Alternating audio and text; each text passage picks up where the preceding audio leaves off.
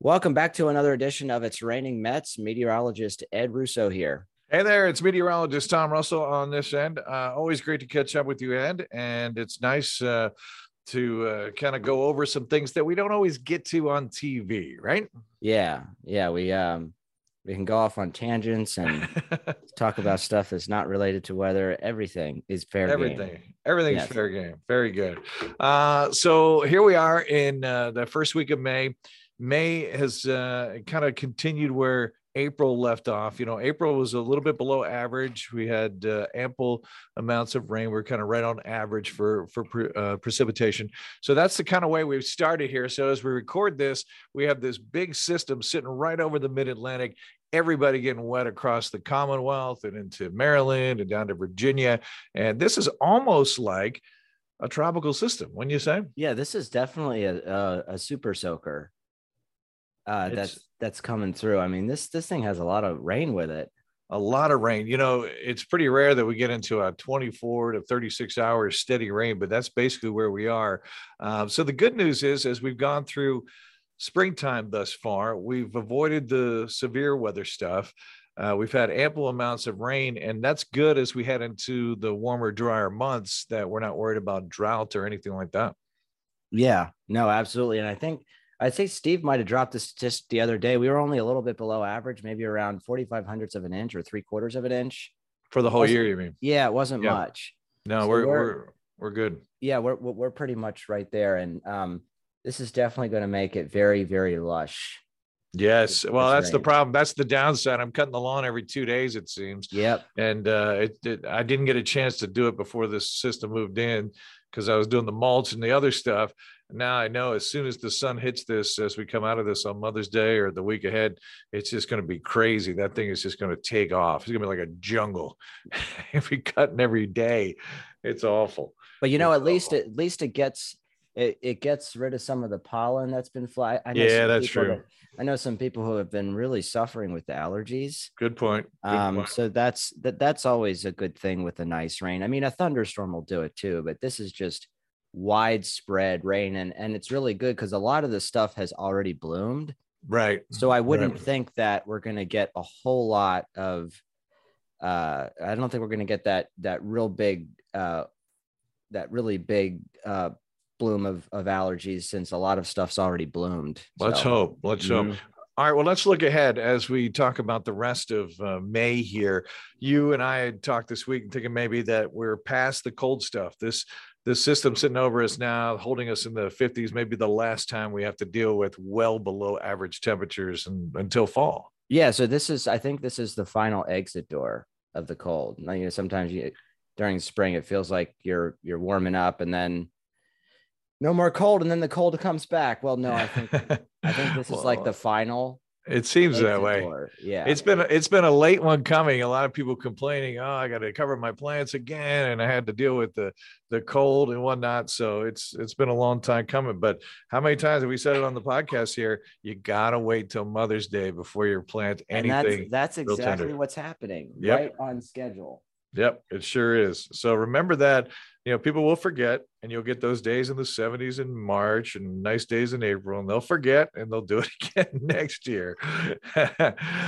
So looking ahead, it looks like we finally kick into what we call either a Bermuda high or a big ridge as we warm things up for the middle of May. You see that too? Yeah.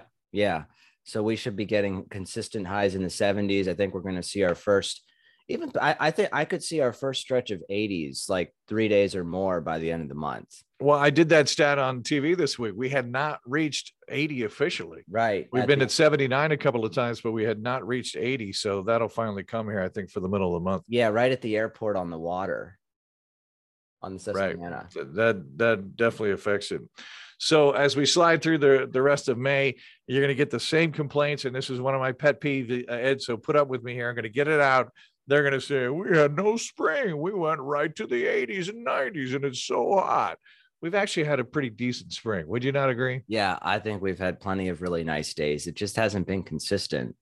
So it just feels like you're taking 3 steps backwards when you fall back into the 50s, especially like this system, when we'll barely crack the low 50s tomorrow. Right. It's just people feel like we've had a lot of days like that, but we have had a really nice spring. We had days in the 70s in March. I think we had Yep. 5 or 6 days. April had its share of rain, but it also had its share of really nice stuff in between where, Yeah. it wasn't humid yet. And, things are starting to bloom. We've had some really nice days. So, yeah, that's definitely a pet peeve of mine where we went right to summertime. No, we didn't. And here are the days. I should just have a list of days in my wallet that I just pull out and go, look, these are the days where it was nice. Well, you know what? I think it is too. I think people will say the same thing no matter what. No matter what happened. There are these true. There are these certain phrases that people will say. Yep. Especially in weather. Oh, yep. Especially in weather, because it's just how people are. I totally agree. It is human nature. So once we finish out May, we hit June the 1st, then we're into hurricane season. That's when it officially starts. But let's talk about this system that we have right now, because by the time folks listen to this podcast, that same little low pressure that caused all the rain, it's what we call retrogrades. It kind of comes back along the southeast coast and hugs the coast, but then it may want to mess up the next weekend for a lot of the mid-Atlantic too. Have you seen that kind of do this loop? Yeah. And that can really cause headaches in terms of the forecast. Mm-hmm. That's the only, I know we said we're going to be permanent. It looks like we're going to be permanently warm after this, but there is a wild card chance that if that thing gets too close, we could get, wind off the ocean. Right. And if we get clouds coupled with that, we might get a couple cool days out of it. Yep. Depending on how that thing spins. So that's a little bit of a wild card over the next, I'd say, week. Yeah, week to maybe 10 days. I bring that up in the context of hurricane season because the last couple of years, we've actually had named storms before the official start of hurricane season, June 1st.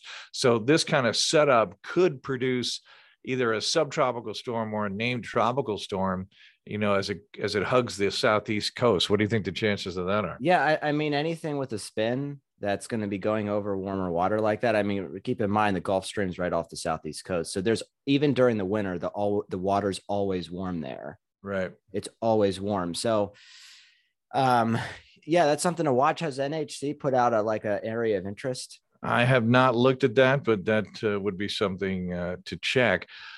So let's launch into hurricane season real quick. Our friends at Colorado State put out their 2022 prediction. Everybody leaning toward another above average season. They're going for 13 to 16 named storms. Of those, 6 to 8 will become hurricanes, and of those, 2 to 3 major hurricanes. So what we're looking at is another La Nina fueled kind of situation, which would favor Atlantic hurricanes developing and perhaps landfalling too. Yeah, this is like the third summer in a row of La Nina. Mm-hmm. The third or fourth. I mean, yeah. So a typical La Nina, you get, relaxed wind shear over the Atlantic, which allows these storms to grow without wind ripping them apart. So that's like the classic, one of the classic characteristics of a La Nina. And we've had one almost every single year for the past 3. That's why we haven't really had like a bonkers winter.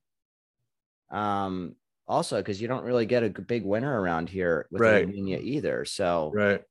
We were half of average snowfall this year. So yeah, definitely behind that way. And I'm looking at some of the names coming our way, hurricane wise. Alex, Bonnie, Colin, Danielle. That's where we're headed. The first 4. Danielle. What about E? E is not Ed. It's Earl. How'd you know I was thinking it might be? Because I know you're greedy. You wanted that. Yeah. So Alex, Bonnie, and Colin will be the first ones out the gate here this year. So let's hope we don't go through as many as last year. Yeah, but all signs point to, I think we're at least going to get probably towards the end of the alphabet.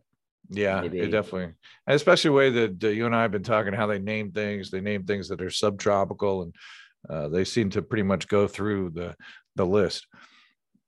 Yeah, and especially over the past few years, it's like you get a name. It does feel that way, doesn't it? Sometimes. It does. Sometimes. All right, May hurricane season. I guess the one thing we should touch on, I mentioned it earlier, we haven't seen a whole lot of severe weather. By this time last year, April and May, we had already seen tornado warnings. We had seen severe thunderstorm activity. So do you think that's coming later, or are we going to bypass it this year? Yeah, I definitely think, again, we're warming up in May. We're still overall in a pretty active pattern. May and June are our most active months. So barring we have a quiet March and April, the still like the defining 2 months of severe weather around here is May and June. And we've just started May. So I think we have a while to go yet. Yeah, I lots think, of potential there. Well, last year seemed really long to me because we got an early start. Like I said, by April, we were rocking and rolling. And then we were still doing it in August, if I remember, as far as severe weather. So that's a little unusual. Usually the heart of severe season for us is late May through June, and it starts to taper by mid-July. So I kind of feel we're just now approaching our peak, or the heart of our severe weather season. So it's a good time to remind folks to be ready. Have a plan. Know what to do. Make sure everybody in the house knows what to do. We just did our severe weather week a couple of weeks ago, and you did a cool story about taking your dogs and making sure they're safe. So that they're your dogs. Well, that's right. They were my dogs. Yes. But making sure they're safe so that when the time comes, all you do is worry about you and your loved ones. Yeah. I got to tell you, historically, if you look at the last week of May and you look at the first week of June, so many of Pennsylvania's big events, severe weather events, are in that 2-week stretch. Wait, what are you talking about? The middle of May to what? Last week of May and first week of June. There's just a handful of memorable historic outbreaks in that time frame. June 98, and then obviously 1985. That was the biggie. That was definitely the biggie. That was huge. Okay, so severe weather season is coming up. The other thing that's coming up is the 50th anniversary of Hurricane Agnes, which, if you look over the last century, that was probably the biggest life-altering thing to central Pennsylvania other than 3 Mile Island. Would you say? Yeah. So you're looking at when that happened in June, right?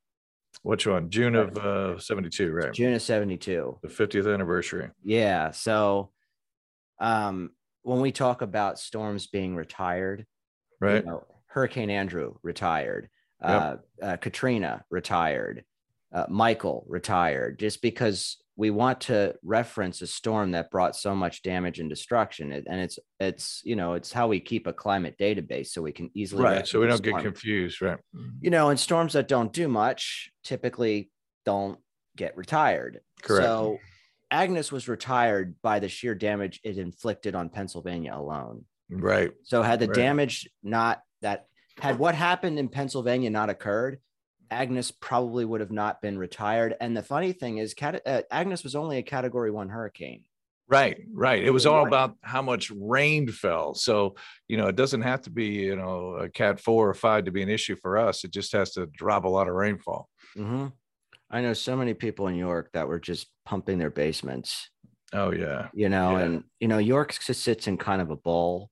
Right. So a lot of the, if you can visualize, you're coming from Dallas town and Spry, and you start going down the hill towards downtown York. I mean, on all sides, the water just people get a lot of flooded basements. Definitely. In parts of downtown York. And then you got, spots like Marietta over in Lancaster County near the Susquehanna, where there's high water marks from the event, which with weather history, Marietta is a very interesting place to go for that reason. The other side of Hurricane Agnes, and we're going to do some stories that delve into this a little bit when it gets closer. It really changed the socioeconomic makeup of the city of Harrisburg. And by that, I mean, a lot of people got fed up with flooding once and for all and fled Harrisburg for the suburbs. And it really changed dramatically the makeup of Harrisburg City. And even other cities like Wilkes-Barre and all, where people they'd had enough of the flooding and dealing with it, and they fled the city once and for all. So it really changed things socioeconomically. Yeah, and that was like the king of all floods. Oh yeah. So I'm curious how Cameron Street looked during Agnes, because I mean I know how it gets. Yeah, now A it gets quick, that way in a thunderstorm, right, a quick 1 to 2 inches of rain, but parts of the area got over 15. Right. Yeah. There's some pretty impressive pictures of Agnes. And if you go by some of the buildings, there's one that always stands out, not far off of Cameron Street. If you've ever been to the Subway Cafe, which is a great little restaurant, they actually have a marker as you step inside the front door of how high, and it's higher than the door, at least up to the door, you know, of that area of the city. Right. 6 feet of water in that building. Incredible. And parts of the lake or pond, whatever you want to call it, at Wildwood Park was irreversibly changed. Yes, you're right. So that park is basically laid out the way it is today because of Agnes. Yep. Yeah, I've seen that, and they built some of that man-made drainage stuff as a result of that. So that's interesting. Yeah, if you walk around that park, you can literally see the lasting impacts of Hurricane Agnes. So good point. So lots to look forward to as we head towards summer. I'm a warm weather guy, Ed, so I'm just excited for 80 and 90 degree days, and that's my season. So how about you? Yeah, excited to get outside. I'm excited to get out and enjoy a warm day of weather, and then not having to wait again for another 10 days for the next one to come along, For a weather guy, you sure complain about the weather a lot. Geez. Yeah. Well, I'm human too. I can also do that. That's true. No, to me, you're superhuman, but Thank you. You too. All right. Well, thank you so much for listening, Ed. Great to catch up with you, my friend. Yeah, great to catch up with you, Tom. You are listening to It's Raining Mets.